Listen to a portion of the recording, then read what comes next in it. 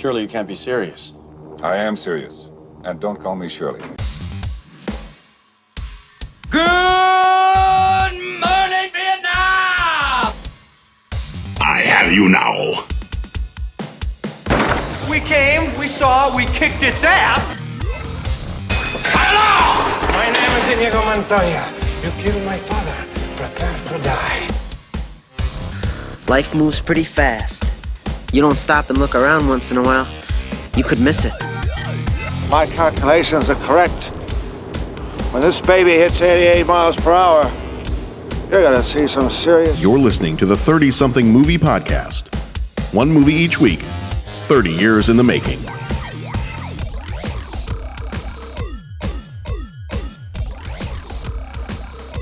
And this is the 30-something movie podcast. This is episode number 129. This time around, we're going to be talking about Some Kind of Wonderful, latest in a line of John Hughes movies we've been looking at over the last couple of years. But before we get into that really quickly, we do spoil the events of the movies that we talk about, and we've got some new movie news here that's a little bit spoilery. So if you have not seen Some Kind of Wonderful, and if you've not seen, I'll go ahead and throw this out here now. One of my new movie news things is from, it's a little spoilery for the M. Night Shyamalan movies Unbreakable and Split, of which Split I still have not seen, so this spoiled me, and I'm not very happy about it, but we'll talk about it. So if you haven't seen those, you don't want to be spoiled with this news, then you maybe want to jump ahead, maybe like 10 minutes in the recording, 5, 6, 7, 10 minutes, something like that. Jump ahead, and then we will be beyond that point because we're only going to spend about 5 minutes talking about it real quick. So that being the case, really, really quickly, I will introduce tonight, because he brought food with him, so Dennis is here.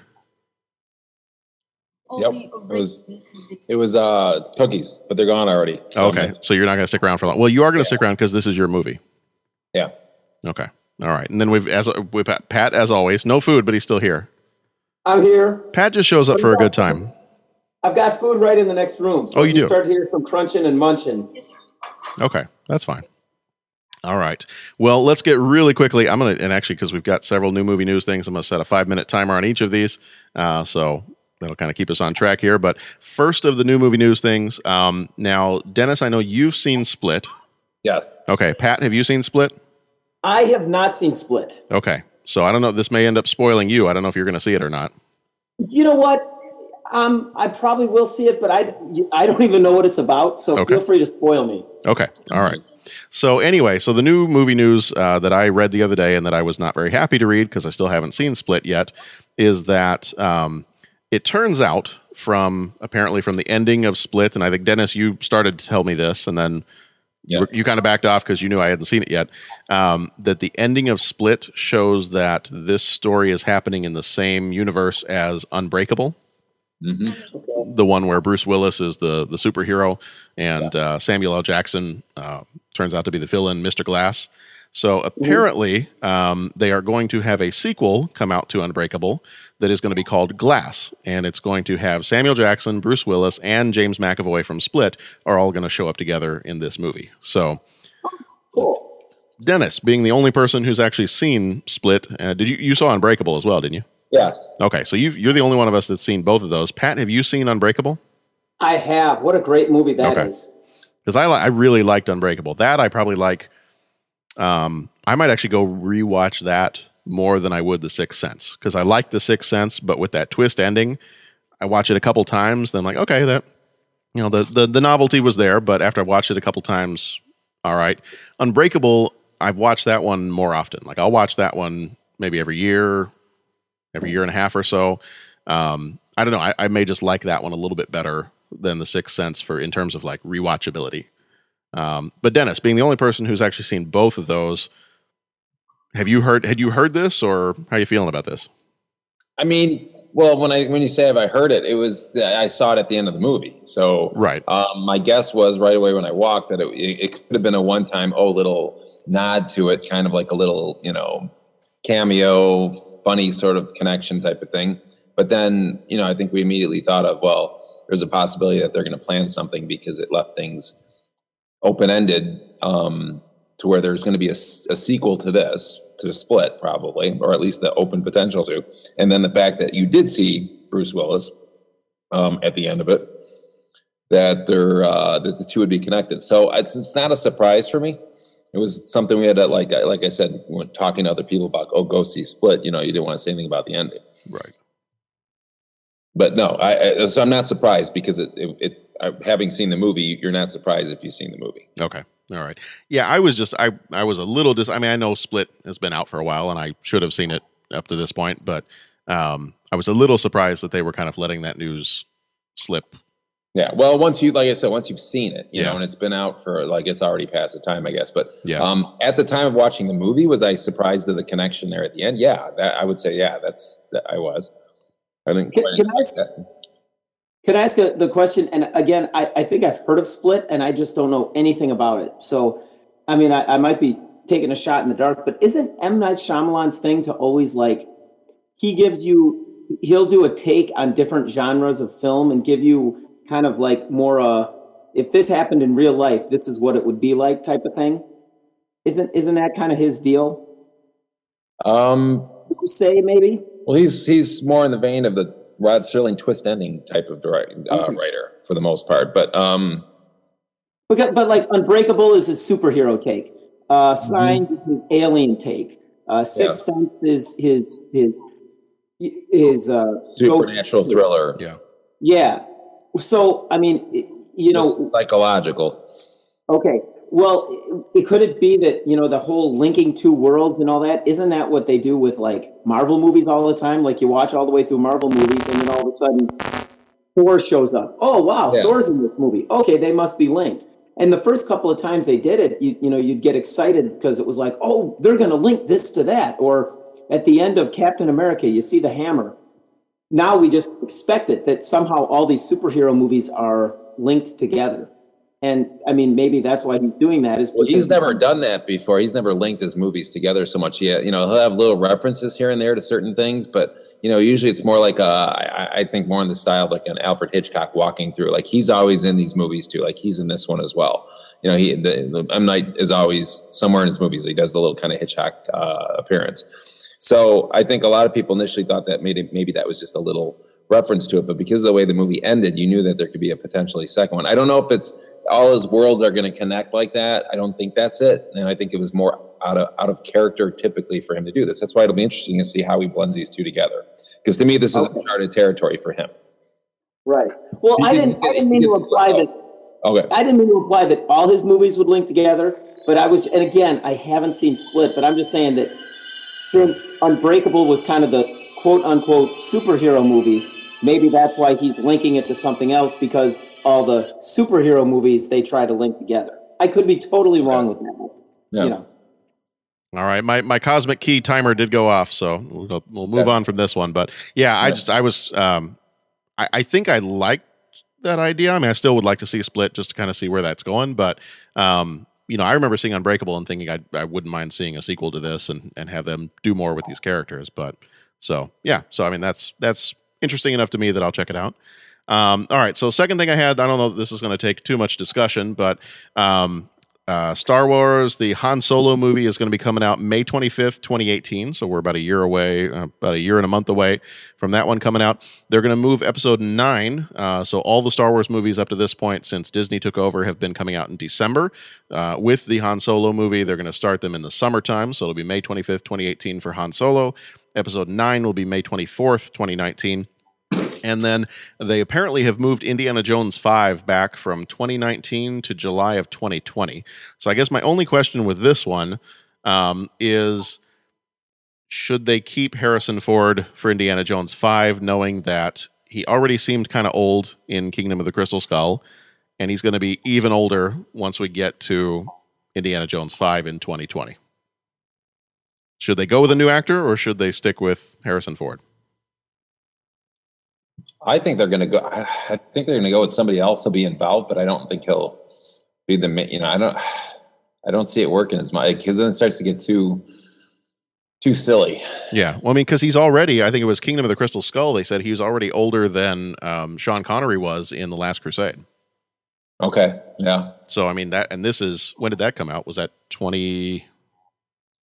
He doesn't always look it though, so 2010? that's one thing. Yeah. I think like Sean Connery, maybe because of the loss of the hair, makes him look older by and just personality wise. Where I think still in like in Star Wars that Han Solo still looked pretty decent for for his age. Like I think he looks younger than his age typically. Yeah, but I mean, but with the potential. But I'm saying when you say 2020, I mean that's a couple more years, and people get aged in a couple years really fast. So right, and I mean, I'm agreeing that I think it's even though in the other one he was older than Sean Connery, he could pull that off. Now I don't. There's got to be a limit though. Well, and I was trying to remember when Kingdom of the Crystal Skull, because I remember watching that and thinking, okay, he's a little slower, he's a little older. And I couldn't remember when that one came out. That one was 2008. So we're looking at it being 12 years after Kingdom of the Crystal Skull, when I already thought he looked kind of old to play Indiana Jones. We're going to get another Indiana Jones with, I think they've said up to this point, Harrison Ford would be Indiana Jones, but it's going to be 12 years after. So I don't know. I don't know. I don't know that I had as much of a problem with Kingdom of the Crystal Skull as some other people did. It's not the greatest, and if you put it in the list of Indiana Jones movies, it's going to come last for me. But I didn't hate it like some other people hated it. But at the same time, I don't know if it's time to retire him as Indiana Jones and start to treat it like James Bond and let somebody else take over. Yeah, and I'm fine with them not. I mean, I feel bad saying it, but I'm fine with them not doing it. Just ending it. Right. It's one of those things where at one point does it become, Rocky? Does it become too silly? But like for Rocky, there was Creed, and they went off with a complete. Even though he sort of played a role in there, a part that wasn't too bad. Like for him to be the main character, I think is going to get too silly. Right. Like I think you see how what Rocky, I forgot what number they were even on. It got so ridiculous that those were just not good movies. And then all of a sudden they went with a new young person, and the focus was on Creed and kind of like a spinoff from that. And he played a role in it. Yeah. But it was about this new kid. And I think that worked so much better if they did that with it, where they have some sort of adventure, and maybe there's a connection, or it's one of his, some sort of, I don't know, relative or kid, like whatever, they can maybe pull that off, but I don't. Right. So, well, like comparing it to the Rocky movies, it was like Rocky IV was really the last time he was the main hero, and then Rocky V he started to take over that mentor role with what was it, Tommy Gunn? Yeah. And then Rocky Balboa was the one where wasn't he coming back to fight the guy because it was Mason Dixon? Yeah. And they had some computer simulation that said, Rocky Balboa would have won in his prime versus Mason. Yeah, and then you had Creed. So yeah, I think they flip flop back and forth between trying to make him a mentor and trying to put him back in there. And yeah. Okay. All right. Well, yeah. One of his, like he taught and stuff. So maybe some earlier spit, like something like a former student of his. I don't know, or it could be a family member. I don't know, but something like that. If they went that route, I think it's got a shot. But I think if it's just going to be him, it's eventually going to get too uncomfortable and awkward and ultimately sad for people. Right. It's like watching Floyd Patterson fight one more fight than he should have and get knocked through the ropes. Yeah.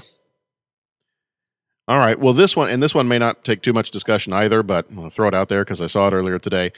James Cameron has now set release dates for his 4 Avatar sequels that are coming out. For all those people that were just dying for another Avatar movie, he has set them to come out in 2020, 2021, 2024, and 2025. Pat, Dennis, either one of you guys, do you care? I like to see it. Okay. Would you want to see 4? You want to see 4 more of them? How, but I'm sure I'll go see it. Okay. I don't know that I need to see 4 of them. Like, I mean, the first Avatar was interesting to me, and I wouldn't mind seeing a sequel, but just the fact that he's already got, I'm curious to know what his plan is, that he's already sitting here saying, I got 5 movies. Yeah. So. I don't know. Yeah. All right. So really quickly, let's see. Next one I got. Okay. So Jeff Goldblum apparently is coming back to Jurassic Park. He's going to be in Jurassic World 2, returning as Dr. Ian Malcolm. Do we need Jeff Goldblum to come back? How did you feel about, I know some people are kind of hit or miss on Jurassic World 1. Did you see it? And if so, where did it fall for you in the Jurassic Park movies? Wait, pose that question again. Did you see the first Jurassic World? So the one they did, the last Yes. Jurassic Park movie. Did you see that one? And where does it fall in the Jurassic Park series of movies? And does Jeff Goldblum need to come back? I don't think Goldblum needs to come back for it. I thought the Jurassic World, I think I had it ranked. I think I have 1, then World, then I used to rank these. Then I gotta think of what it was. But anyway, Jurassic World was good. It was up there. It was better than, I think, was it 3? Yeah, 3 was the one where Sam Neill comes back. Yeah, I think it went 1, 4, 2, 3. I think. Okay. Yeah, 1, 4, 2, 3, because there's 4 of them. Yeah. Okay. Pat, what about you? Do you need to see some more shirtless Jeff Goldblum walking around Jurassic Park? I got to be honest with you. I'm trying to contain my anger at the thought of benching Harrison Ford for Indiana Jones. Okay. I'm just trying to. Okay. I bit my lip. Well, go back. My lip. I bit my lip. It fell off. I sewed it back on. I bit my tongue. That fell off. Okay. Well, How old do you want him to go? We're saying, Hey, you know what? 20. Hey, you know what? You brought up a really good point. I mean, nobody wants to see anybody that's like out of his element, and all that kind of thing. But I think if you call a movie Indiana Jones, then you got to have Harrison Ford as Indiana Jones. Whether that's going the Creed route or something like that. I mean, yeah, no one wants to see anybody and all that. But I'm just saying, for me, it better have a really good motorcycle chase if you call it Indiana Jones and someone else is Indiana Jones. That's all I'm saying. But so is this along the lines of like if you were a Sean Connery fan back in the day, like nobody else ever gets to play James Bond? James Bond is, I honestly think James Bond is something different and unique. Okay. And then, yeah, maybe. I think so. I don't know. I think James Bond is just a unique phenomenon. I don't know that many other movies that could do that. But because here's the thing, it's exciting to see what everyone brings to the James Bond table. Oh, we're going to take the character in this direction. We're going to take the character in. I mean, we've had this James Bond talk, and each Bond they have their own particular something. The movies take on their own flavor. And we're used to that happening. We're used to that transition. And it's cool. It works with Bond. For Indiana Jones, I don't know. I just think. Well, that's why I don't know if you heard what we were saying. I wasn't saying that somebody else comes in and plays. You were saying right at like Creed. No, I agree with that. Yeah. You need to have a completely different character. Indiana Jones is Indiana Jones. No one else plays Indiana Jones but Harrison Ford. That's what I feel. My point is, but you can't make you can't factor in the movie or a side character, and somebody else comes in and steps up and is focused. Yes. You can go that route, and that might have a better chance. I'm not saying that I would do that. I could leave it alone and be all fine. Right. But my point is, I wouldn't replace Harrison Ford, nor do I think putting more and more Indiana Jones and forcing it longer than it should has diminishing. Yeah, no, I agree. No, I agree with that. As far as, I know we're on the clock. So as far as the Jurassic Park question, I hate to say it, but Dennis, I think you hit the nail on the head. I like the original Jurassic Park. Jurassic World was cool. I'm biased because they rode around on Triumph motorcycles, but it was a little campy when they started like talking to the dinosaurs.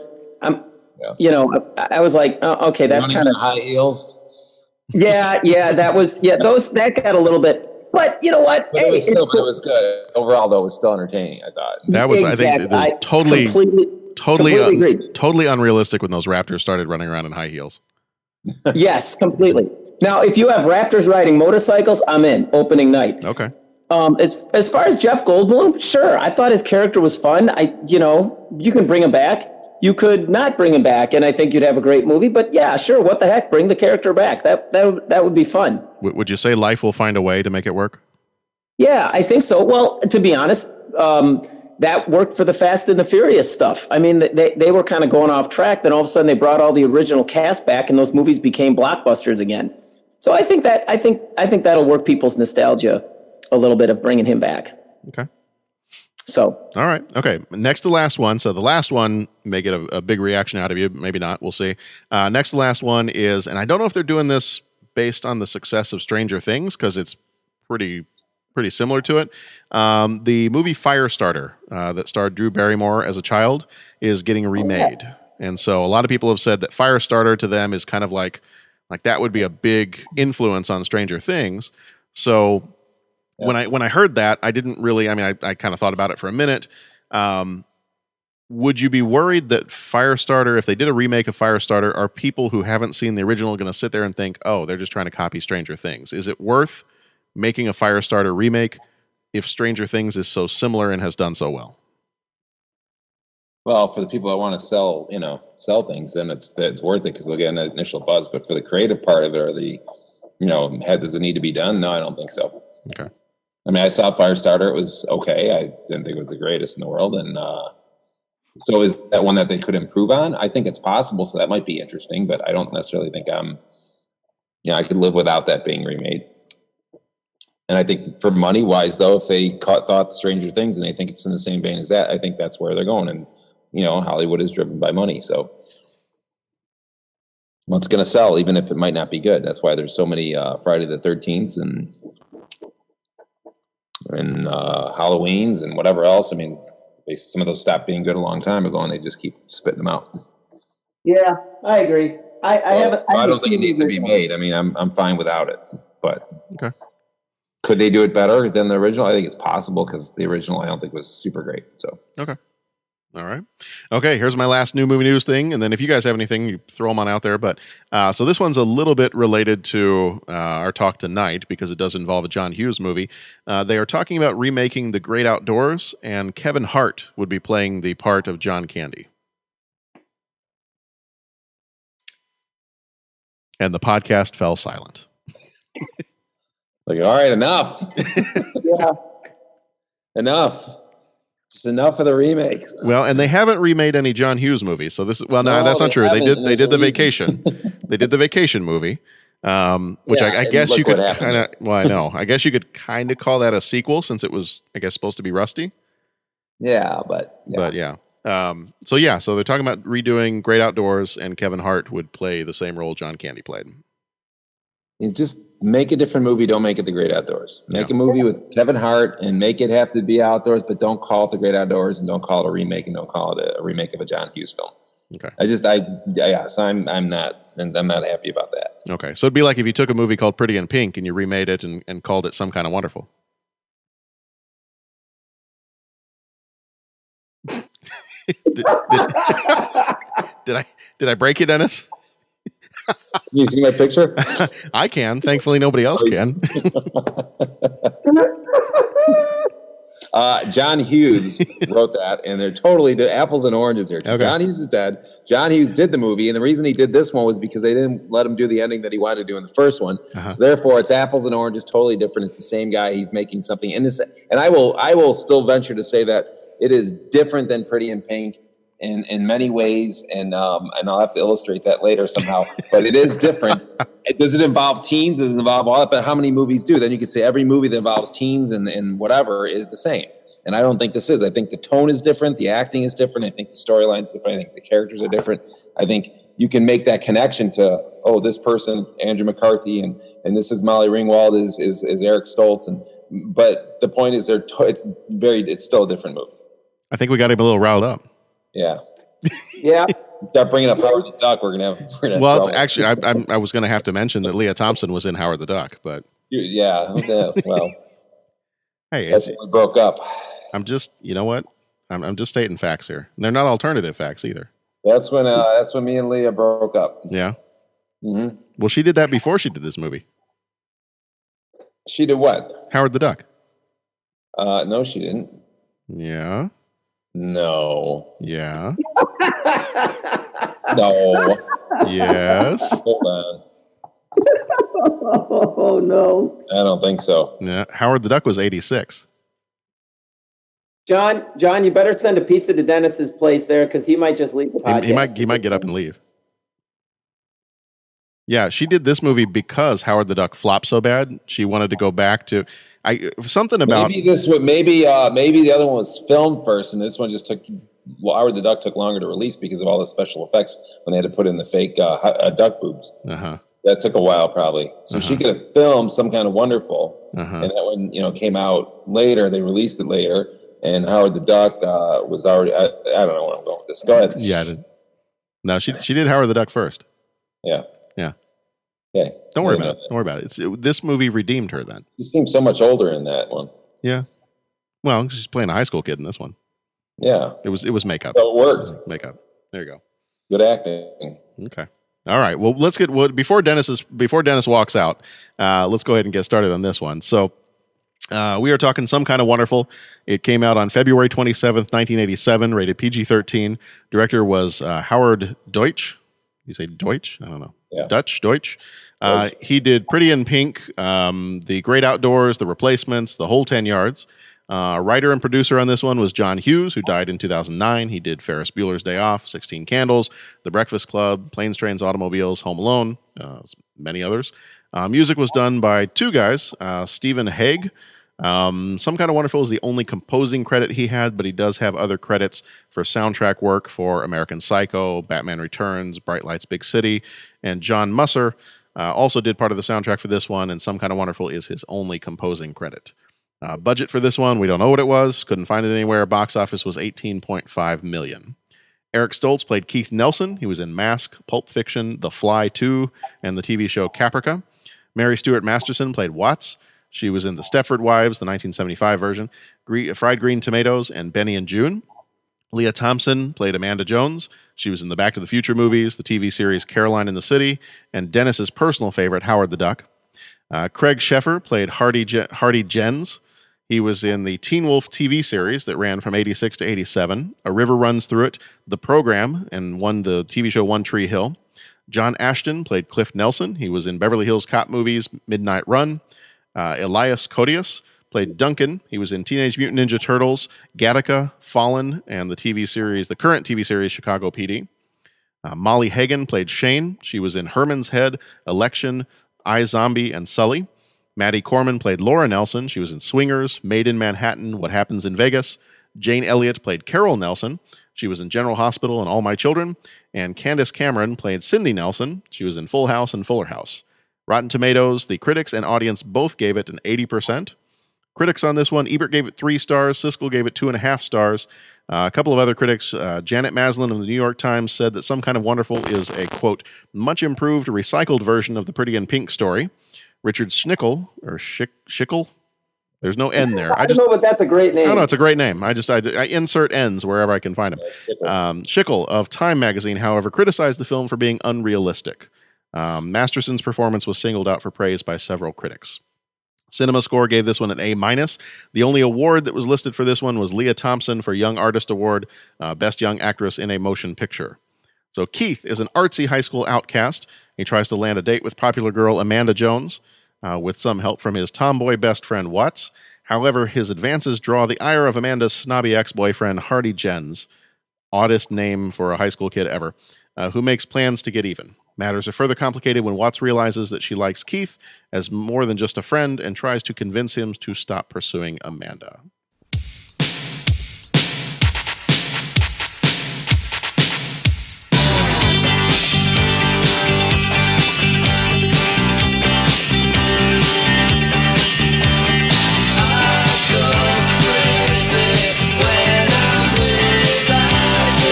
Know if maybe you wanted to go out. I'm going out with a girl tonight, and she's beautiful, and everybody's in love with her, and she's going out with me. Just want you to get off the dime and think about your future. She's beautiful, and obviously in the middle of some emotional shootout to consent to date the human tater tot. This is 1987. Did you know that a girl can be whatever she wants to be? I know, my mom's a plumber. I'd recommend you keep your eyes and your mind off my property. Cut it out. Why don't you mind your own business? Really, it must be a drag to be a slave to the male sex drive. I didn't say anything about sex. Oh, want to start a book club with her? Anytime somebody from the outside lifts a woman from a gwat like Jen's, man, we could all find cause to rejoice. You walk out on me, where are you going to go? I want to show this girl that I'm as good as anybody else. I know how you feel. You've been in love before. There's a lot of things you don't know about me. He got a shot to be the first guy in his family who didn't have to wash his hands after a day's work. Break his heart and break your face. Do you miss me, Keith? Do you miss not being around me? This isn't the third grade anymore. Oh, you're only 18 years old. Then I'm 19, then I'm 20. When does my life belong to me?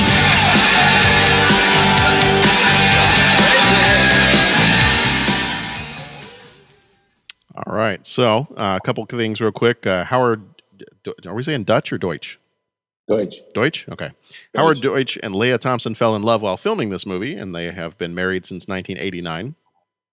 Elias Koteas, who Pat and I both know as Casey Jones from the Teenage Mutant Ninja Turtles movies, apparently improvised much of his lines and his actions in the movie. Three main characters all have names relating to the Rolling Stones. There's Amanda Jones, named after a song of the same name, which they do play in the movie. There's a drummer called Watts, named after Charlie Watts, and a character called Keith, named after Keith Richards. Leah Thompson originally turned down the lead when she was approached by Howard Deutsch. She then accepted the role after Howard the Duck from 1986 flopped, and Howard Deutsch again asked her to play the role of Amanda Jones. So she came back after that because she kind of knew that Howard the Duck was not going to be the superstar vessel for her acting career. That, yeah, it's just a steaming pile of crap. And let's be honest, she needed to redeem herself in Dennis's eyes too. I mean, that's true, and she probably knew that. She probably thought, I've really let Dennis down, so I need to go do a much better movie after Howard the Duck. Right. If you think about it, and I did see this somewhere too, Howard Deutsch, if you insert a K somewhere in his last name, his name, Howard Deutsch, could be an anagram for Howard the Duck. Yeah. I saw that somewhere. Just put a K somewhere in his name, and then you're good. Okay, so several years before this movie was filmed, Eric Stoltz had been the original choice to play Marty McFly in Back to the Future. And he had even shot about 5 or 6 weeks of worth of footage in the movie before he was replaced by Michael J. Fox. Leah Thompson, who played one of Stoltz's love interests in this movie, would have played his mother in the Back to the Future series. So, and I found a website. I'd never seen these before. There was a website that had a whole bunch of pictures of him in the different scenes as Marty McFly, like with Doc and with George McFly, and it looks weird to see somebody else. It's almost like they photoshopped somebody into a movie that you know so well. So it's kind of weird to see some of those pictures. But there was a website that had collected a whole bunch of still pictures of him in all these different scenes of the Back to the Future movie. And apparently he was actually part of the reason that he left Back to the Future, because I guess he told them, look, it's just not working out. I don't think this is the vibe you're looking for. I don't think he was comedic enough. I don't think he was funny enough. And I think he realized that they wanted to go for something a little funnier. So I actually think, if I remember reading this somewhere, that Eric Stoltz was one of the first people that said, look, I don't think this is working. You need to find somebody else. I'm not the right person for this. And so after they had already been doing 5 weeks of work on the movie, I think he was one of the first people that said, I'm out. You got to find somebody else. Which is, I guess, good, because then we wouldn't have had Michael J. Fox. Hughes was personally not happy with the ending of Pretty in Pink. This is what Dennis was talking about before, and what we're going to kind of bring up as part of this. He was not happy with the ending of Pretty in Pink, and I guess they ended up doing a different ending because test audiences did not like his original ending to it. So after they did that, he wasn't a big fan of the ending of it. So he decided he was going to go rewrite that. And so as he started to rewrite the character and he flipped the genders of some of the characters, that's when you end up getting the kind of the basis of the story for Some Kind of Wonderful. Apparently, he also wanted Molly Ringwald to come back and play a female lead role in this movie. But when she declined, she said, no, I'm kind of done playing high school kids. I want to go on and do more adult roles. He apparently took that personally and kind of held a grudge against her and never chose her to work on any of his movies ever again. Yeah. Well, that's good. Right. Well, and I read in a couple of other places that, like, if you crossed him or if you turned him down, he was kind of a person that would hold a little bit of a grudge, and he would kind of take that personally. Apparently, John Hughes wrote Ferris Bueller's Day Off while he was supposed to be doing rewrites for Some Kind of Wonderful. Apparently, he and Howard Deutsch would be sitting in a hotel room, or they're working on this, and Howard would fall asleep. And when he would wake up a little bit later, I guess they were just blasting music and writing, and when Howard would fall asleep and he'd wake up later and John Hughes would hand him something, he'd be like, oh, here you go. And he'd start to read it and he'd be like, this is not the movie that we're working on. He's like, oh yeah, no, it was this other idea that he had, that I had. And so that's how he ended up doing a good portion of the first draft of Ferris Bueller's Day Off. Huh, cool. Let's see, what else have I got here? I've got, okay. So in one of the earlier scripts of the movie, so one of the original endings of this movie was in the movie and in the script, he does give, he gives Watts the earrings at the end when you get to the end of the movie, and he takes the earrings and gives them to Watts instead. He does say the line, "You'd look good wearing my future." And in the film, the credits start to roll, but in the script, she says something like, "These babies go back in the morning. You're going to art school." And he replies and says, "We'll keep one of them and make it into a ring," insinuating that they should get married. And then I guess she says something like, "You don't want to think about that one, do you?" They kind of banter back and forth, and then I guess that's when they have their first kiss, not earlier in the movie. And Keith jokes about something like she kissed him wrong, or she was doing it wrong. And apparently she was interviewed about that within the last few years or so. I think it was by Entertainment Weekly. And Mary Stuart Masterson said that she doesn't really agree with the way the movie actually ended. She said, this is a quote from her, "All anyone says to me a quarter of a century later is, 'I love the part where you get the earrings.' It's weird. This materialistic aspect is not who Watts is. She would have walked away victorious right to the pawn shop and would have sold the earrings." So that was interesting that was her take on it as the character that she had played. Last couple things. During the restaurant scene, Watts is lined up with the car parkers, and she does use they're kind of gambling, playing that game, and she uses the line from The Breakfast Club, "Mess with the bull, you get the horns," and she does that same kind of hand motion. Right. So I thought that was kind of funny. And the last one, and I thought we can kind of talk about this a little bit later too. Leah Thompson was interviewed by Salon.com, I think a couple years ago, and she said, quote, "I also hear from more men than women who love this movie, but I can't tell you why." Dennis would say it's her. She says maybe it's because two girls are fighting over a guy, or it's because about a guy trying to find himself. And she said, "I also hear from a lot of gay women who really love Watts." So. Well, that's okay. All right. So I guess we'll just jump right into it here. When was the first, now Dennis, I know what you're going to say, so I'll talk to Pat first. When was the first time you saw this? Pat, have you seen this before this week or before? I saw this movie for the first time about 36 hours ago. Okay. Wow. Okay. All right. So what's your initial take on it? You know what? I gotta say, I'm going to throw it to Dennis and say, I know he's been talking about this movie. I think we did 16 Candles or something, and we got into the whole John Hughes thing. And I remember Dennis bringing this up and just saying, "Oh, I can't wait till we get to talk about this. This movie's great. It's fun." And I wholeheartedly agree. And I think I saw you guys texting back and forth, John, when you saw it a couple days ago, and you said, "Wow, that ending was great." And I completely agree. It's just a fun movie. It's really, a fun story, a heartwarming story.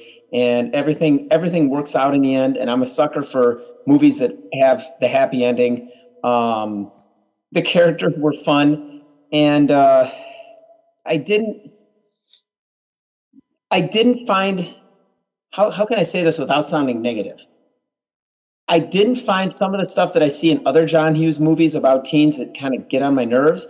I didn't see that as much in this movie. So it was kind of like, I really enjoyed it. And I'm not going to lie to you, I really love the character of Duncan. I mean, I think I signed in, Dennis. I'm sorry, I kind of did my quote right away as soon as I got online and said, "Well, this must be the hen house because it smells like chicken." Yeah, I mean, it was just. Oh, I thought it was going to be "That's my girlfriend" with her skin, with no skin or whatever. He's got the. What was that? Yeah. Wait, what did you say? I thought you were going to say the line where Duncan says, like, he draws the picture in the detention and he's like, "That's my girlfriend without any skin." That's right. That's right. Oh, man. So I'm just going to go on and gush about the movie. But yeah, I really enjoyed the movie. So I was going to ask you about that because you really did not enjoy 16 Candles. No, And I'm right with him. I'm not a bit. I mean, I like John Hughes stuff, and I like a lot of the other, the other ones that he's done. But as far as the teen ones, Breakfast Club I love, and then after that I go into Pretty in Pink, and I've seen those movies like once. I don't watch, and I've seen bits and pieces of them. I don't watch and will not watch Pretty in Pink over again or 16 Candles. But I will watch this movie if it's on. If it's on, I'll watch the rest of it. I'll watch a good portion of it. I'm right with Pat on that. And I know what you're trying to sort of say with the whole, this is different from a lot of the other John Hughes films where there's certain things about those characters and the way they're played off where I didn't relate to them and I didn't like them as much. You like, at the end of this movie, you pretty much like everybody except Hardy. Yeah. You kind of not feel sorry for Hardy a little bit, but it's like, there's the rich spoiled kid and you don't feel sorry for him, but you do, he becomes harmless at the end. And so really you end up liking everybody. Like she is not, Leah Thompson's character isn't the snooty, easily hit, they're like just Watts' character. Everything plays off so well that you walk. I think it's one of the better ending movies that you'll ever get for teens. I think there's other ones that you watch. I just feel like, and I can echo sort of my daughter's view on this too. We just talked about in the car because she said, "What movie are you guys doing for the podcast tonight?" And I said, "Some kind of wonderful." And she like kind of laughs and stuff. And she's like, "Yeah." She goes, "That's the one she likes." She likes this one way better than the other ones. I think she saw the other ones that kind of felt a little weird. She likes Breakfast Club, but like the other 16 Candles and the Pretty in Pink, which is her mother's, favorite ones, but Some Kind of Wonderful was Autumn's favorite as well. And there's just something likable, and I kind of know why she likes it. And I think that's the reason there's a lot of guys. We'll get into that, I guess, later. But yeah. So this one, and I'm kind of hijacking it here now, but it kind of goes into what you're talking about. This one to me really seemed like more so than his other teen movies. He's taking, and I guess he did this in the other movies too, to a degree, but he's taking teenagers and elevating them to this status that you don't normally see in teen movies. And I think in a lot of the teen movies, you still see, they're kind of goofy and they're kind of dumb and they're kind of, it's more comedy, whereas this one's not really a comedy. And nope. I think part of that's what's different about this movie versus some of his other ones. Even Breakfast Club, there were still some kind of goofy moments in Breakfast Club, whereas this one, I remember watching it and thinking, this is darker is not the right word, but this is just more serious. More drama, more. This is definitely more serious than what I usually see from his. Because all the characters are actually smart, right? So I think it's like, you have an intelligent conversation between a couple of 17-year-olds. And normally, I think in a lot of teen movies, you don't even, even when the teenagers are the protagonist, you don't get a whole lot of intelligent conversation at the same level that John Hughes gives them, especially in this movie. Mm-hmm. And I felt it was interesting because some critic reviews, when I looked at some of those before, were saying like it seems like it's so like, I don't know if they said unbelievable or unreal. And I felt like that's the opposite of like Pretty in Pink and the other ones. I feel like this was more realistic and more relatable to a typical person, at least to me growing up, being Keith. And if you're, if you're wondering the question of wondering the answer for the question, like why do so many guys like this more than because it's not because two girls are fighting over a guy, because they're not actually. Leah's not fighting over Keith, right? It's Keith trying to prove something, trying to prove that you're as good as the other guy. Trying to prove that it's not about money and the house and the looks. It's like the regular guy, the regular kid is trying to prove like I can still wine and dine. I can still be romantic. I can still be sensitive. I can still be caring. I can still be a decent human being. And that should be enough to get the girl, not the amount of money that I have, not the other stuff. And even though he's using the earring, it was just kind of like, that's where he crossed the line, I think, to a certain degree, where he's not perfect, and it kind of comes off with the dad's conversation later on. I just think it's like, I don't know. I totally can relate to that, where you go, wow, why is that girl with that guy?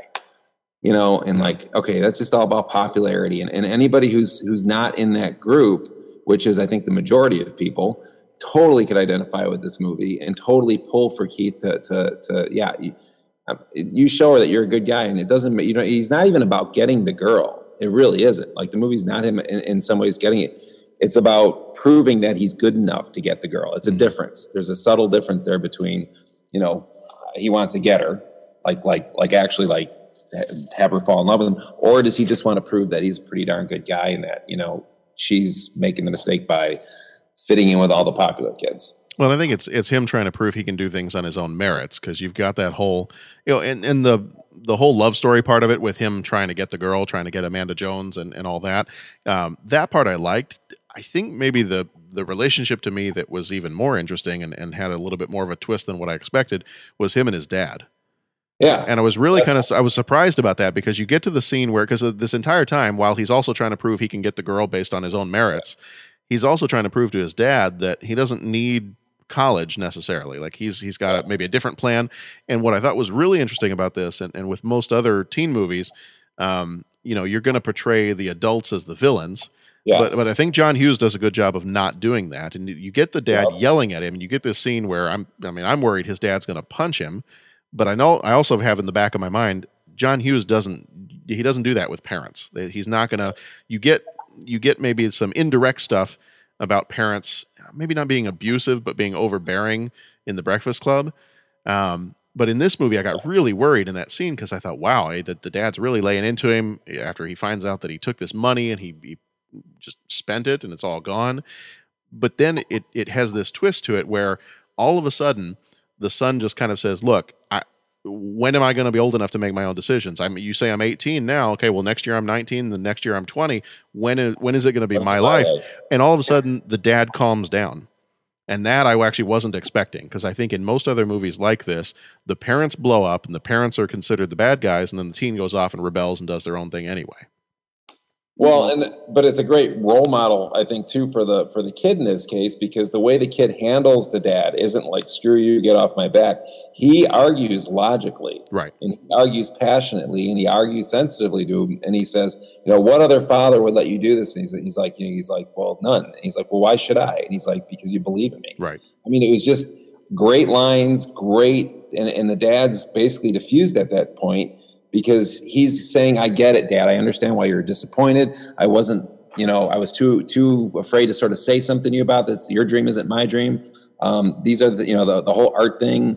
And when he says that I'm that kid that doesn't fit in, he's like, I thought things were going good, Keith. And he's like, along the line, I think he says something like, he says, I like art. I work in a kid that doesn't fit out. Yeah. Art. I like art. I work in a gas station. My girl, whatever. My best friend's a tomboy. I'm into art, whatever. And the whole thing. And when the dad's like, kind of like, wow, you're that kid that doesn't fit in. Yeah. And he's like, how something about him not knowing or whatever. He's like, well, you're not. You're my dad. You're not supposed to, you're not going to know. Like in other words, that's part of the life that you don't always know is because you're my dad. And you wouldn't know necessarily that secret sort of part of school. And, yeah, I did. So I like that. I just think that I was going to say that I think that's one of my favorite things in this movie is the relationship with his father. Yeah. The relationship with the sister. They're very realistic. And in the end, the sister is pulling for him. In the beginning, she's making, kind of sounds like it's the bratty sister, but in the end, she's like, I'm pulling for you and everything else. And so like I said, I think it's there's so many good levels of this. And I think in the past, John Hughes films, sometimes the adults are idiots. And the dad's not an idiot in this one. And that's what I liked. I was worried that it was going to become that, or like you said, he would get so upset or overbearing. Instead, he says, I'm not going to give up. I'm going to still ride you about college. So it's not like it's completely over, but it's good for now. You got to do what you got to do. And I understand you passionately have to do this. And he's like, you got to trust me, Dad. And, and he does. And I think there was just a great argument, just a great scene. Yeah. And you'd believe that maybe like what happens after the credits roll, you'd believe that maybe there's going to be a conversation about, I want to go to art school, or I'm interested in this, or I'm interested, and then if the dad's advocating for, well, okay, but what's your life going to be like after this one date? What's your plan? I mean, do you want to work in an auto shop for the rest of your life? I mean, maybe that's what you want to do. But if you've got this artistic talent, how is it? You can imagine that conversation will take place. I think, just piggybacking off of what Dennis said, based on that scene. And again, I think that makes the characters a little bit more, I don't know, just positive role models and positive examples set to the audience. It makes the characters a little bit more what would you say, three-dimensional, as opposed to the cutouts of, well, here's the angry, overbearing parents. You can imagine that the next chapter of this movie would be, a little bit more of a positive one. Yeah. Well, yeah, and like, what is it? The last half hour of this movie, because I think that conversation takes place about the last half hour. If you really think about it, in the last half hour, every single major character, and again, even you could argue Hardy to a certain degree, learns something about themselves and grows and changes.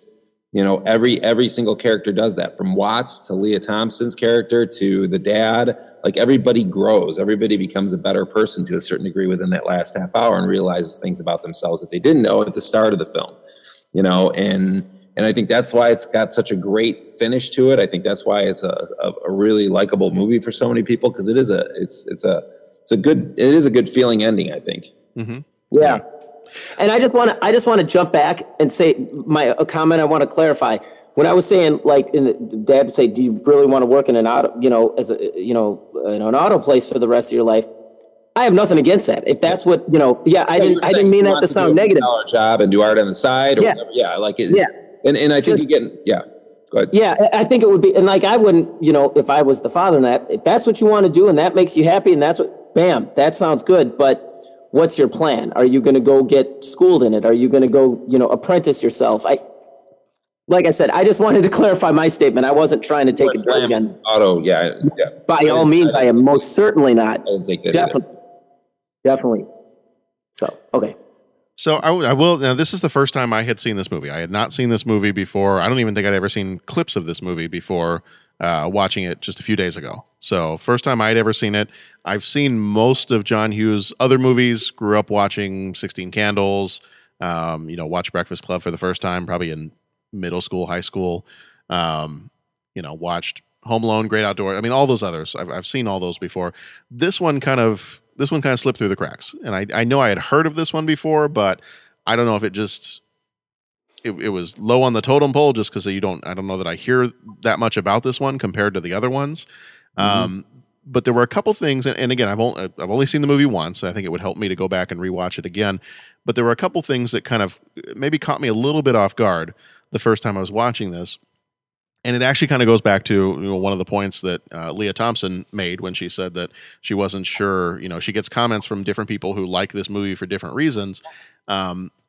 If I had not known that this movie came out in 1987, when I first started watching this movie, I was thinking, wow, this is a really progressive movie because I think the drummer girl really likes Amanda Jones. Like, I thought at first, I almost thought it was going to take that route, that it wasn't so much that she liked Keith and that she all of a sudden this was coming up now that he had someone else that he was going off to. At first, I wasn't quite sure which way it was going to go. I was like, okay, I know this movie is about a love triangle, but which way is the triangle going? Because at the beginning here, she's not saying anything. She's just kind of giving these looks at all these different people. And I couldn't quite tell if she was leaning more towards liking Amanda herself, but it's 1987, so she's not going to say anything, especially having that one point in the movie where, some guy walks up to her and is like, hey, everybody says you're a lesbian. And I thought, is 1987, was John Hughes progressive enough in 1987 to do that in a movie? So that was something that kind of threw me off at first. Mm-hmm. I don't know if you guys noticed that at all. And Dennis, you obviously saw this many, many years ago. I saw it back probably. I didn't see it when it came out at the theater or anything like that. We wouldn't have seen this type of movie at the theater with my dad. But I didn't know if it was taking a like Chasing Amy kind of route, or probably probably before 90. I was still like in high school when I saw this, senior year or something like that, probably junior, senior year. And that's why, again, that's probably why I liked it at the time. Because I think you don't only identify with Keith, as the guy who's trying to prove something to a certain degree, that you're worthy of that other person. And that it shouldn't just be the rich people from here. Because in my school, we had the rich Westchester kids and we had the blue collar kids who took the bus to St. Joe's, and we could see some of those Hardy kids, who threw the party, who were the big, had the $1 million homes and stuff. And so there was that sort of feel that I know I definitely identified with back then. And then I think everybody's also been on the flip side of it, and you've been on Watts's, where you see somebody that you really like or care about that you might be friends with, and you see somebody else with them, and that's heartbreaking. And that's her sitting in the empty bleachers, and at the where were they, at the art museum or wherever? Yeah, I think that kind of concert hall. Oh, the concert hall. That's right. And she's up there watching it, and you just totally are feeling, oh my God, like poor Watts, because she already likes him. Yeah. And he's just too stupid to figure it out at this point, or just too focused on proving, he has to do this with Amanda Jones first. He has to get through what he's doing there. And that's how they plot the movie at the end. Once he gets done with that, with Amanda, and they go through that whole conversation, it's like all of a sudden, boom, it just clicks a light switch and he sees her. And so does, and it was funny because Amanda Jones already saw this before he saw it. Yeah. Well, and that was kind of an interesting twist too. I did not see that coming. By the time, I think most other movies like this, he gets the girl, and you find out at the end, okay, no, it wasn't a joke to her. She wasn't going through with it because of that reason. And then all of a sudden, it's the twist of she tells him, "No, you meant to give these to somebody else." Yeah. And I was like, oh, well, that's I didn't expect that to come. I didn't see that one coming. Yeah. Well, and it's kind of how they both used each other. Because he's like, you used me to get back at Hardy initially, and then all of a sudden she's like, well, you used me, to prove to yourself that you're good enough. So it's like I said, I thought it was very intelligent for teenagers, and it wasn't like freshmen. It was like older, junior, seniors, and it was just a smart script. I think I liked it a lot. Yeah, obviously, I've already said that many times, but. Yeah, John, and I looked back when I first watched it. Like I said, I kind of was looking back on it with 21st century eyes, because I was thinking the same thing. Like, oh my gosh, are they going to go the twist where Watts ends up falling for the Marty McFly's mom or whatever? Like I had that same thought that you did.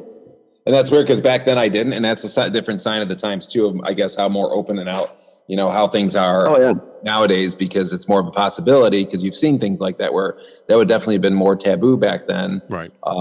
So me at that time, I wasn't even thinking of that. I picked up early on that I felt, that she was into him. Yeah. The comments and looks and the way she's just aggravated by him. Like, you're so stupid, but I love you, and it's killing me, and I don't know how to say it. And you just don't get it. And there's so many, the kiss, it's probably one of the best kisses ever. She tells him how to kiss. You got to put your hand, and then he kind of laughs, and she's like, you know what? I got better things to do. You're not going to take this seriously. And then she's like, I forgot what she says after, but it was kind of like something about, like it was all right. Like you're good. Like, kind of like, yeah, you're good. Yeah. And you could tell at that moment for sure, obviously. Mm-hmm. Like, I forgot what the line she says after they have the kiss. She tells him, you're all right. Something like, yeah, it's good. I don't know. The way she does it, though, whatever she says is just like, he's not sure if it was good. And she's like telling him, yeah, it was too good. And, and she has to like walk away, and that. Yeah. And then I like that they reflect back to it, and there's kind of the spinning build and the music at the end, and he's runs to catch up to her and stuff. And it's a little bit like Planes, Trains, Automobiles, just without kissing. Yeah. No John Candy, Steve Martin kissing I don't know scene. if you're going to get the quotes or lines in here, but just so I don't forget it, it's like just a quote that I think is such a great quote, and you wish every kid would follow it. But it's the line where she says, I'd rather be on my own for all the right reasons. Right. Mm-hmm. Yeah. I'd rather be alone for all the right reasons than instead of with somebody for all the wrong ones. Yeah. Which is what he said to her earlier in the film, right? I think he does, doesn't he? And then they're kind of having the heart to heart, and she says, well, why don't, and that's what he said, like, I'd rather be alone for all the right reasons, and she was saying where she came from, because she was upset because they were talking about her friends, because her friends abandoned her. Yeah. Mm-hmm. Yeah. And then, well, and I think the other twist, having her come from the, the not so popular, but because she's fit in with them and kind of played that role, she gets accepted by them or whatever, but it's like she's not really one of them either. Yeah. Right. She doesn't come from the same, from the rich neighborhood type of thing, and she's not exactly that, but she sells it. She is trying to fit in at that point, and then at the end of that, she's not. So I did want to make sure we said something about Pat. I think you kind of mentioned him as being your favorite character. The other relationship in this movie that was also a bit of a twist that I don't think you don't normally see is you start the movie off and you've got the bully. And I'm like, oh, great. This guy's going to just keep coming back, and he's going to cause all kinds of problems for Keith. But other than that first interaction, when, he's kind of sticks his foot out and he's, trying to bully him, Duncan pretty quickly, especially, you kind of thought when he gets to detention, and I love that whole part where he tries to arrange so that he gets himself in detention, and then at the exact same time, Amanda Jones is arranging it so she doesn't have to do detention. Mm-hmm. Teacher's hair looks very nice.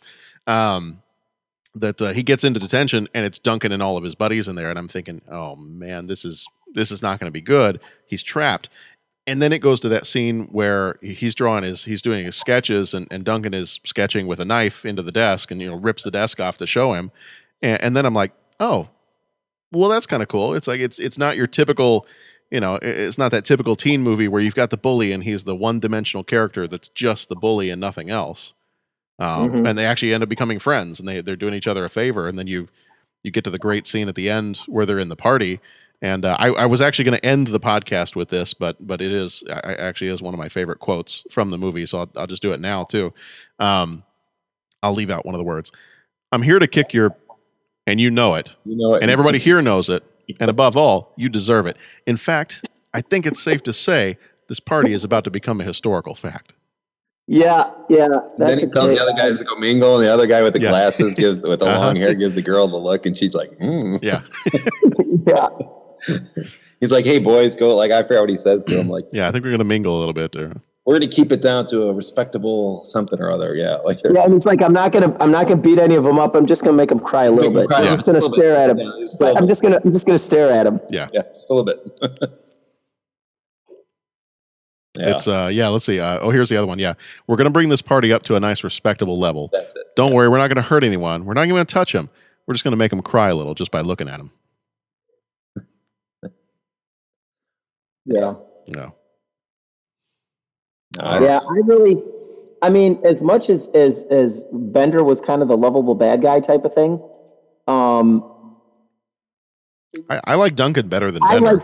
I like this guy. Yeah. And then even the kind of the thing too is, and all I'm going to say is, no, I want to phrase this carefully, but it's sort of like some of my problems with some of the John Hughes movies when I've seen more of these teen things is, yeah, he tried to identify the stereotypes, and he tried to identify the okay, well, this is the brain, this is the such and such, this is the popular kid. He also seems to kind of lock them into those roles too in his movies. So, and I mean, a little of that is good because, like in The Breakfast Club, they showed Bender as, hey, you know what? Maybe this guy's like, he's like a hood, but there's a reason. I mean, the dad's putting cigarettes out in his arm. The dad, sometimes there's and I think that was an important thing to tell. And that's where that Bender character really becomes, more three-dimensional.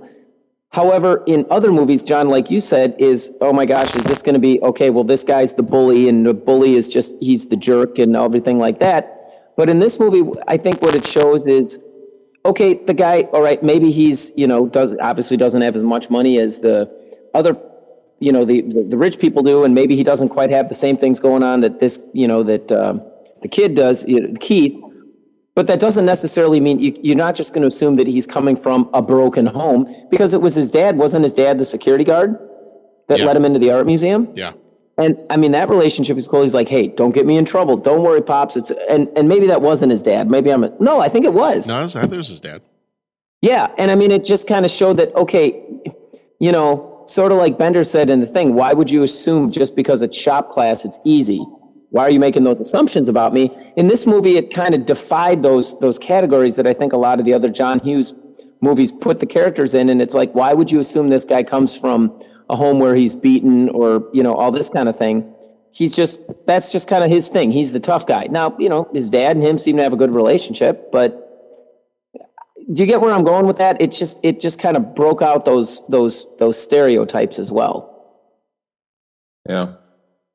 I mean, even the main character, even Keith.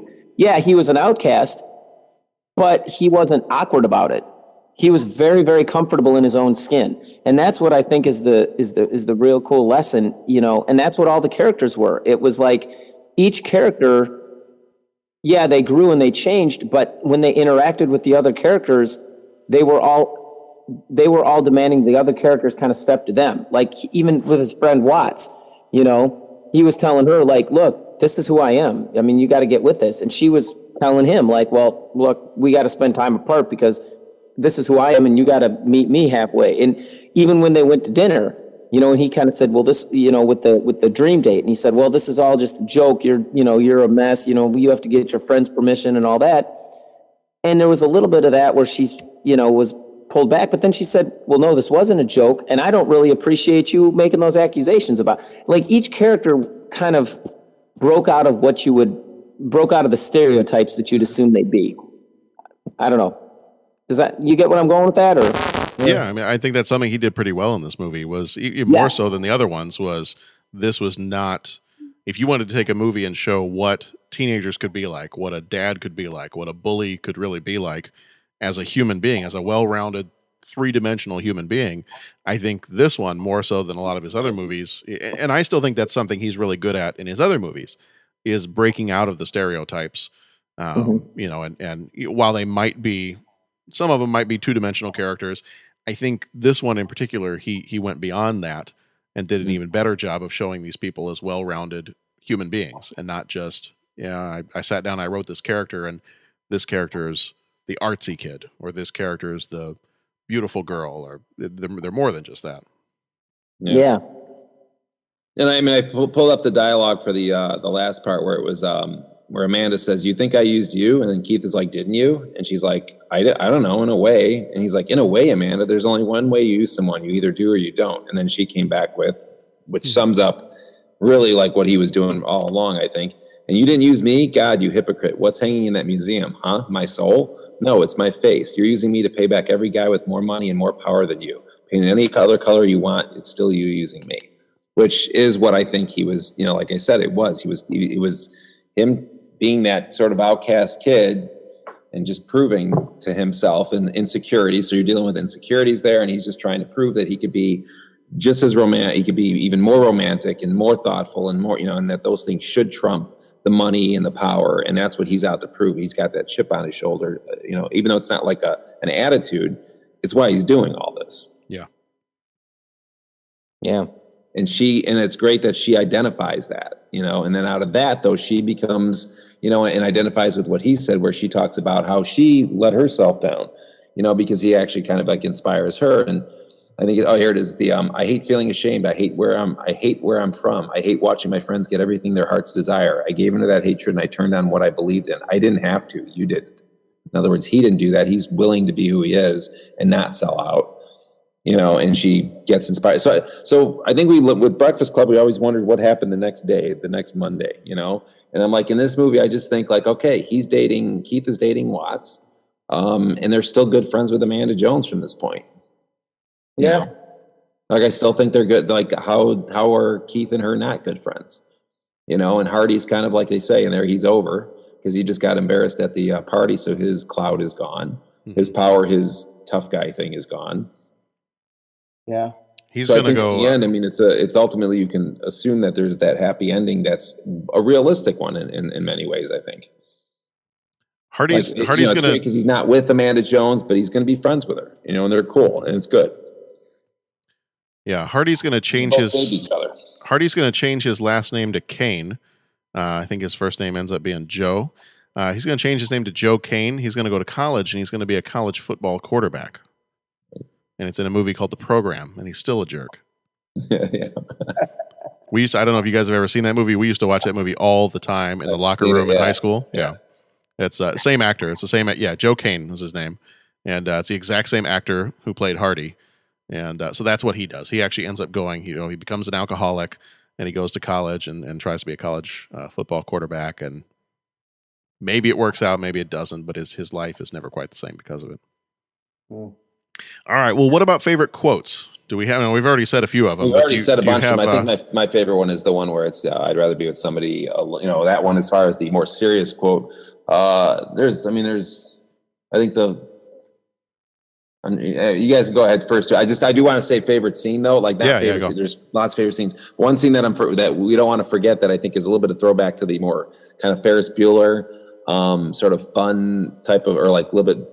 It's the scene where the dad's in the school, and the girl screams, "Honey!" Yeah, He's waving to her, and then she just looks, and then it's a zoom in on her face, and it's the big long shriek. Yeah. Yeah. Dad sees me. He's in school right now. What's he doing in school with all my friends? Like that was. I think that was good. And then she stops screaming, and then it just gets quiet, and then she calmly says, "May I go to the nurse, please?" Yeah. Yeah. Yeah.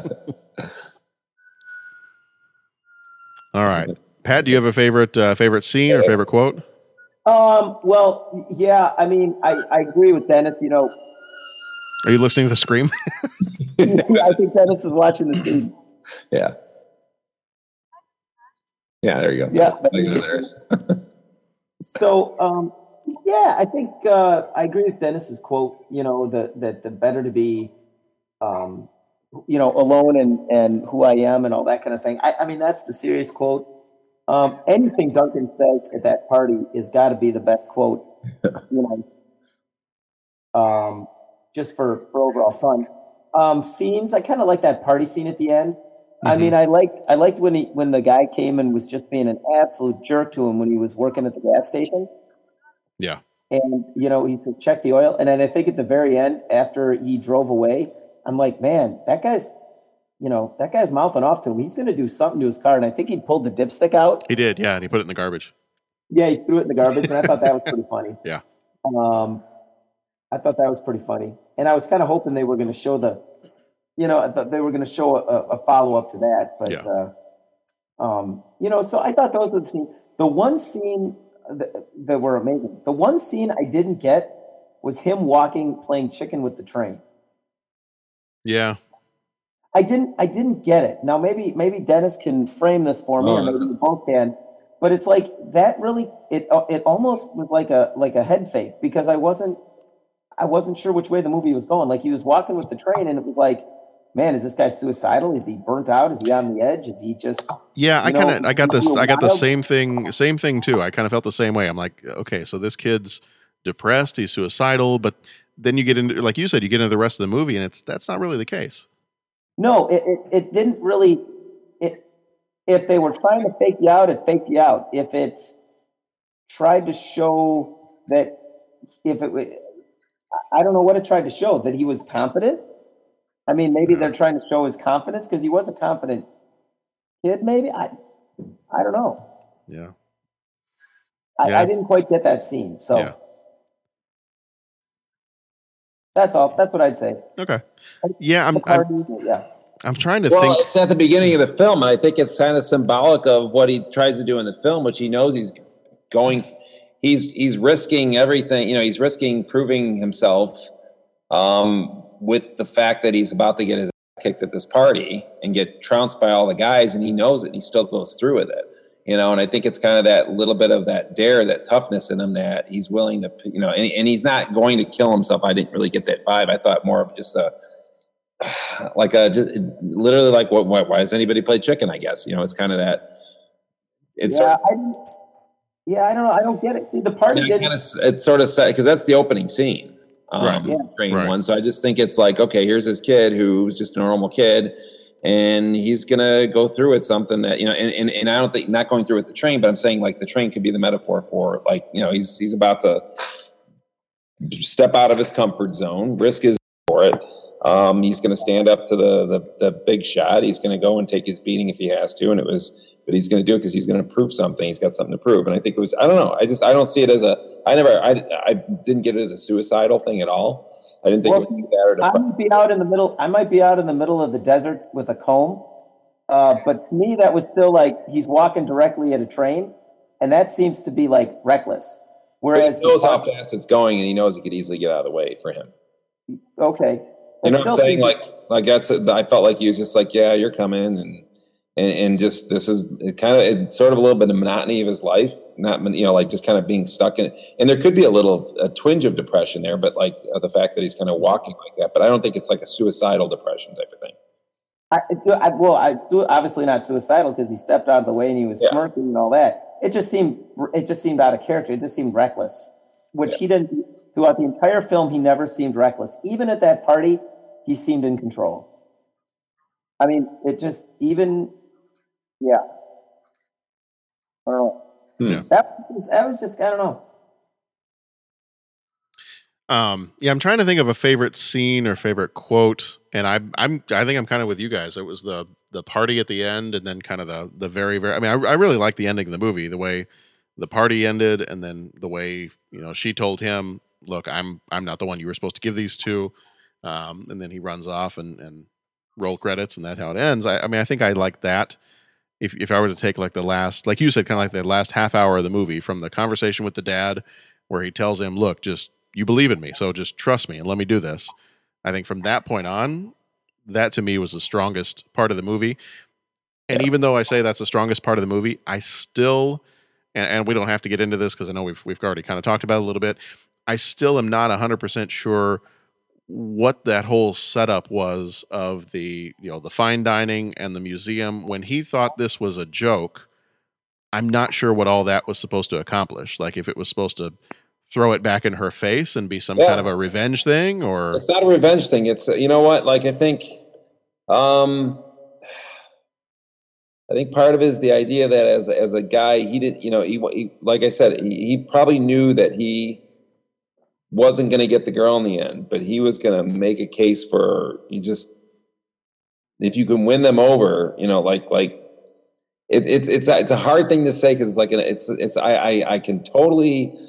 I think back to even like dating and stuff back then. There was, if you're going to break up, some people don't care what the other people think. He still wanted to be the good guy, walking away from this. Yeah. So knowing that he's probably not going to get her in the end, but he wants to make sure that she feels like okay, no one else has ever done this for you. Okay. Look at this. What other guy has Hardy ever done anything close to this with you? Has he ever done something so thoughtful? And knowing that he's still not going to get her, it's okay because it's like to him, he feels like it's a win. Like I proved to her that I can be this great guy. Whether I get whether we end up together or not isn't the point at that point, because if he thinks it's a joke, like it's a setup or something like that, he is still going to go through with this and prove to her that he could be the sensitive guy. And I think he still cared about her. And I think they got the idea that a lot of the joke was more for Hardy, not so much from her. Mm-hmm. So I don't think he really felt that she was. I think he did get her enough that he didn't see it as her being this evil person who's going to set him up and get him beat up. I don't think that he thought that at all. Well, he kind of did, because he says that to her when they're sitting at that amphitheater. He kind of says, "Wasn't this all a plan? Wasn't this all a plan? Wasn't this all a joke?" And it wasn't until then. So you're already like 2/3. I don't think he means like a joke that like she like. Go ahead. Well, no, I think up to that point he still thought she was in on it, and it seems like you were like 2/3 of the way through this date, or however far it was into the date, and that's when he finally says, "Wasn't this a joke? Wasn't this all a thing for me to take me to this party and beat me up?" And it seemed to me like up until that's why that part didn't necessarily make sense to me. Like this whole elaborate thing that he had set up. I get it if the way you're describing it, that I'm fine with. If he's trying to prove to her that there are great guys out there, that makes sense to me. I don't think I got that watching this movie for the first time, and maybe I need to watch it again. Yeah, I watch it. Yeah, but yeah, that part, that was really the only part that was kind of confusing to me. Is why, if he truly thinks this is a trap, then why is he going through all of this, and where's the payoff at the end of all this? And when there was no payoff, like I thought he was setting up his own kind of a reverse trap for them, where he was going to trick them in the end and say, "Hey, I knew you guys were going to do this all along. Boom, here's my surprise." When that didn't happen, I was like, okay, well, I don't know that I necessarily. It doesn't mean I didn't like this whole section of the movie. It just I wasn't entirely sure why there was this whole elaborate thing at the end with the chauffeur and the restaurant and the. But if it was what you were saying, where it's planning the most awesome date that she's ever been on. Yeah. That I am going to. That makes more sense. Do something that no one has ever done for you, right, that you will remember. So even after this is all over, you won't. In a way, there's a little not necessarily not an evil thing, but and again, he's not a perfect character. He's trying to be the ultimate, and he is a really good guy. But he's also, by him trying to prove something, and she calling him the hypocrite at the end and using him. She's called it right. That whole line about you used me to prove to all your other guy, and to prove to her like that he is a good guy, and that there's good guys out there. But it's ultimately I'm gonna do things for you that no one else will ever do, and anybody else is never gonna light a candle to this. What other guy is going to have this painting? What other guy is going to take you to all the special? Like, this will be a date for you to remember that when you're not with me because you're going back to Hardy or whatever possibly he's thinking, you're never going to, Hardy will never compare to what I just did. Like, I think that's how he wins. And he's willing to go along with it and take the beating even to that point if he has to prove this is the guy that I am. Like, this is the type of guy that I am, that I think that's part of that. Yeah. It's that ultimate proving, like that you're worthy of it, that you're worthy, that, and that's, I think I got that early. And again, I've seen the movie more times than you guys have. Right. So I don't know how much of that I picked up. It's hard to remember back then, but I definitely identified with the movie back then. I remember thinking and loving this movie as a teenager. But as I saw it, as I got older, I just like really could see like more of that part of it. Like in watching the movie, I almost automatically think at some point he knows he's never going to get Amanda Jones as his girlfriend. He knows that. And it's like, he's already in this, and it's kind of that thing, but I'm going to see it through. And I think she does the same thing, because she does the date with him, or initially gets with him just to make Hardy jealous. If that's what starts it all with her. She basically agrees to go out with him when he asks her at the right time, and she only said yes to him initially because she was trying to make Hardy jealous. Right. So ultimately, both did this, and they're kind of like stuck together in this, and they're going to go through and see this through. And I think that's where they're at. They're both going to see this all the way through. Her for her reasons, him for his reasons, and his reasons was to prove that he's ultimately, a good guy, and no one else will ever treat you like this. Yeah. And once he did it, that's where I think then his eyes were kind of lifted, where now he sees Watts, who was all there because he had blinders on for this mission. It was almost like a mission, like he had to do this. Mm-hmm. Yeah. All right. Well, and before my favorite line, hers, you break his heart, I break your face. I like that. And I will say, and I couldn't find any of them online. And I cannot remember them off the top of my head, but some of my other favorite lines in the movie were from the little sister with Candace Cameron. Yeah. Just like some of her little comments about, I don't know if I'm getting enough nutrition, or, making the comments about, like, she seems like she's older and smarter than anybody else in the room. And just like every little comment she made was hilarious. Well, then she's like, at the end, he really didn't go ape on you? Yeah. he must be saving it for me. Yeah. Yeah. And I think the sweet sister at the end too, because she knows he's going out, and she knows all this now, and she's like pulling for him still, and like, so it's kind of like the little sister that can be annoying and can kind of be messing with you all the time, but then when push comes to shove, she really cared about him. So I mean, the whole family thing was, he had a great family too, like ultimately. Yeah. The dad was, and dad's a typical dad, but the dad was a good dad too, and he handled that whole conversation. I mean, there's just, like I said, it's one of the better feeling movies they get. And for the record, because I know everybody's like big on the whole Leah Thompson with me, but I'm like, honestly, in this film, watching it every single time, it's Mary Stuart Masterson in this film. Mm-hmm. I had the crush on Mary Stuart Masterson after this. Well, I was actually going to say the same thing, because I know before you. Leah. It wasn't Leah Thompson. Leah Thompson was Leah Thompson. I like her in other things. But for this movie, it's like, no, who do you want to be with? I don't want to. You want to be with her. Yeah.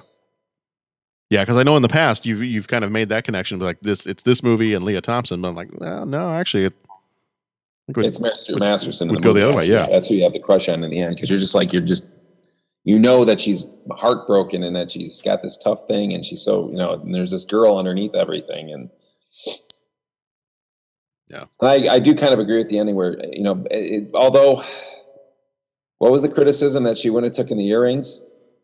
In the original script, she was going to in the original. Well, that was what Mary Stuart Masterson said. She said, "Well, that doesn't jive with the character." She would have liked, as soon as the credits rolled, she would have walked down the street to a pawn shop and sold them. The original script. How do we know that she didn't? Well, that's possible.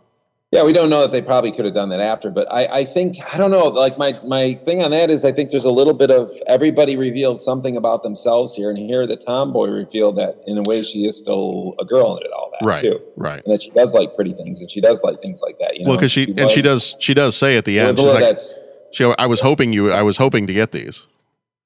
Yeah, like I was hoping, but I don't want to admit it. Right. Right. like because then it breaks my reputation. Right.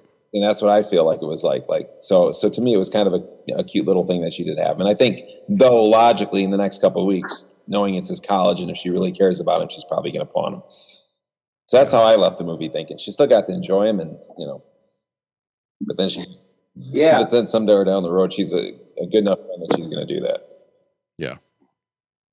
And I just want to say, in all defense of the dad, I mean, and obviously I don't have a kid in high school, and I don't like to, call out individual, kids and all that. But I mean, if my kid came to me and said, yeah, I just cleaned out the college fund and I'm going to blow it on a date for this girl. What? Yeah. I mean, there's going to be some problems. Yeah. And there might have to be an explanation, I mean, and it's, and that's where I like that the kid said, well, don't worry, I'm going to pay it back. I know that this is important, but I need, and obviously it's the movie world and everything works out and all that. But I think my reaction, maybe a little bit more realistic, would have been like, okay, well, let's brainstorm some ideas that we can have. Like maybe you don't need to clean out the complete bank account to see if we can somehow, where are you going with this? What do you think? Now, obviously they had to trim it down and it's a movie and all that, but right. I can kind of empathize where the dad's coming from in that, when all of a sudden the money disappears and it's kind of like, where are you going with it? Right. Well, and granted, 1 year of college is now going to be a whole lot more than 1 year of college was back then, but still it's, you've cleaned out your college money to go on this very elaborate date. Right. You went to a fancy restaurant. You went to a fancy restaurant and got a burger and fries. Right. I mean, I got to be honest with you. I had a whole bunch of motorcycles picked out that I was going to blow in. My parents put the kibosh on that. I mean, that doesn't make them bad people, so. Yeah, no, it's. And I got to be honest with you. Getting a motorcycle in high school probably would have equated to going on a date with some, fancy chick. I just got to be real honest with you. So, I mean. Translated to it, yeah. Yeah. So, but in all seriousness, you maybe not if you see this when you're young, so Dennis, you'll have to give voice to that, but you can kind of see where the dad's coming from, because as much as my dad would have killed me. Yeah. I mean, my dad would have killed me in, but if you just would have, that's why I think that's cool that you like, I don't necessarily say it's 100%. I mean, I think it was portrayed fairly realistically, but that's an ideal dad right there. And that's very rare. Just like I think they even in the lyric in the script sort of say, like, no other dads would do this, but this dad in this story is going to do it. Why? Because you believe in me, and I think that's John Hughes' message maybe to the adults that sometimes trust the kids. They're 18 at this point or whatever, 17, 18 years old. They're going to make their own mistakes and you can't do everything for them. And the fact that he had a rational, it was irrational to a degree, but it was also, he's saying, I know how it looks. Trust me, I know what I'm doing. And this is important for me. And the dad was like, good enough to say, I'm going to trust you with this. You worked for the movie, you worked for the money. Sorry. I'll let you, this stinks. I don't like it. I'm still going to get on you about college later, but I'm going to let this one slide right now. Cause he's not like walking out happy and hugging him, and they didn't make it so sappy. I mean, the dad's still upset and disappointed, but he's trusting his son enough. He's digging deep to let that go. Yeah. For now, he'll fight this battle later, but tonight's not the night. And he knows he knows what he needs to do. And I think the revelation that, he was not in with the popular kids at school, or he's not like necessarily the big fit-in kid. He's kind of a little bit of an outcast and stuff that hit the dad too. And it makes you in a little bit of a different mood, I think. So I think everything that Keith did made that conversation possible. So I think it's a great lesson for the kids of how to talk to your parents when there's a situation like that. And at the same time, it's also for the parents to listen to their kids. So I think that's John Hughes saying that right there. Yeah. And parents be aware of who your kids are. Yeah. I mean, because, this was obviously Hollywood and everything was light and all that. And I don't want to make it super dark and heavy, but I mean, let's be honest. What do you hear about with high schools and in the news and all this kind of stuff now is, opioid addiction, heroin overdoses. And so many times it's kids from. Yeah. Like what if you get a bit sick of that money? Pay for drugs, Yeah, and they're from quote unquote good homes, and it's just the parents are shocked, and it's like, yeah, you can't be hanging out in your kid's business, but maybe you got to be hanging out in your kid's business. I mean, I don't know. So, which we'll get in next time when we do the Less Than Zero movie, because that's all about drugs. Yeah. Oh, great. There you go. We'll go for something a little more uplifting next time. Yeah. The line with the kiss is where they're kissing, and then all of a sudden she pushes him away very quickly, and she's like, "Okay, lesson's over. You're cool." And she's like, obviously upset. He's like, "Wait, you're blushing," and she's like, "Yeah, the day I blush."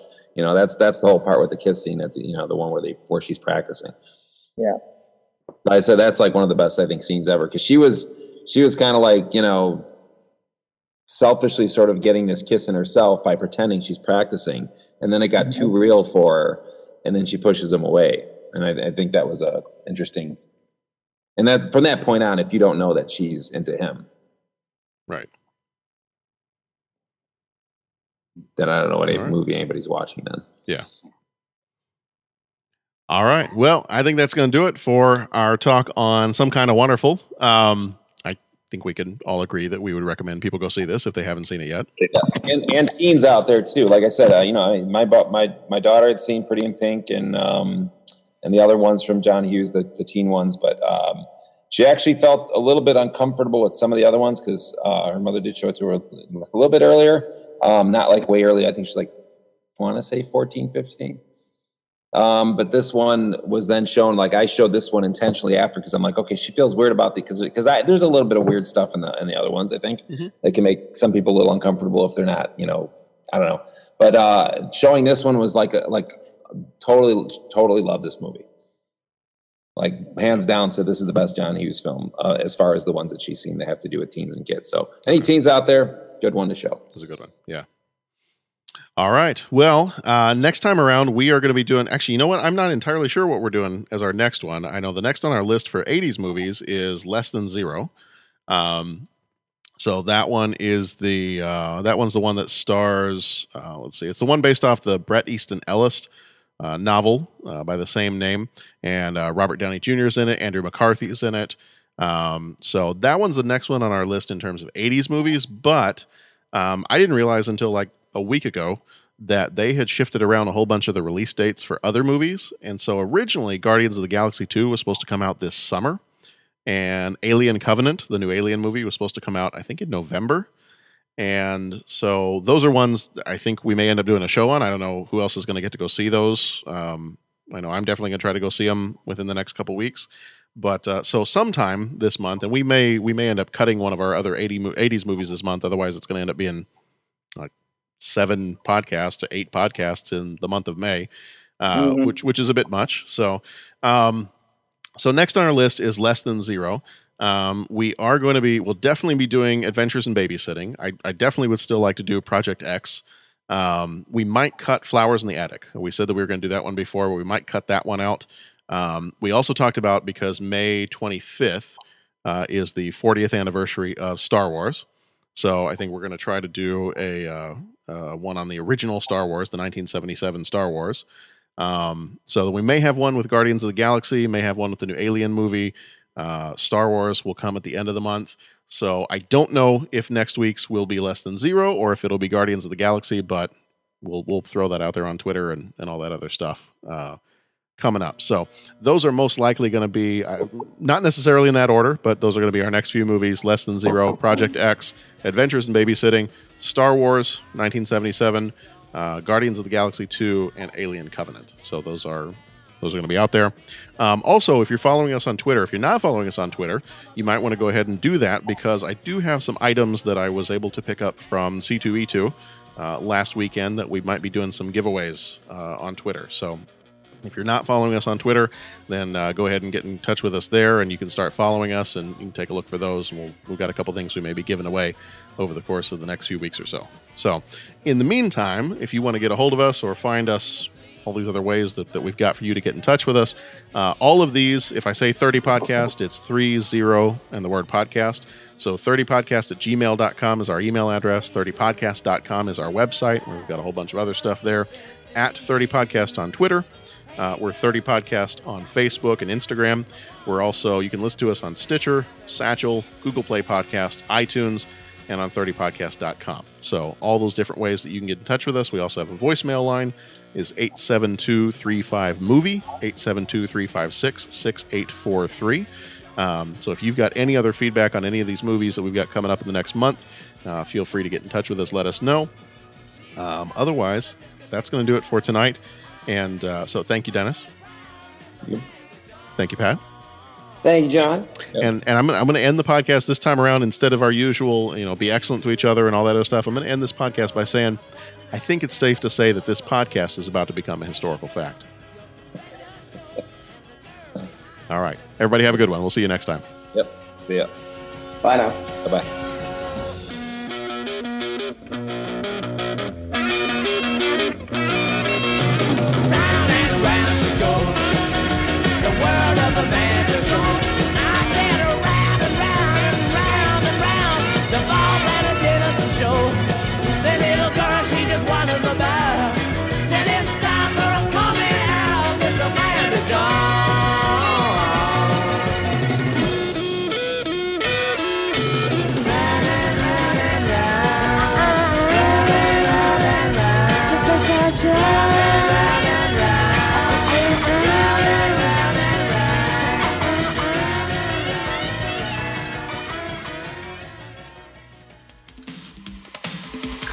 Amanda, I approve. Well, thanks again, Duncan. No problem, no problem. You guys go along, okay? We're just gonna stick around here, try to crank up this party to a nice, respectable level, okay? Okay.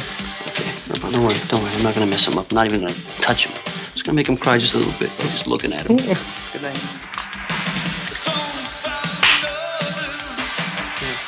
All right, let's cut the bull. We're gonna have some fun. We're gonna have some fun. All right, guys, these girls have been looking at you like I don't know what. All right, now we're ready to party. Ooh, what a beautiful woman right here. She is dying for you.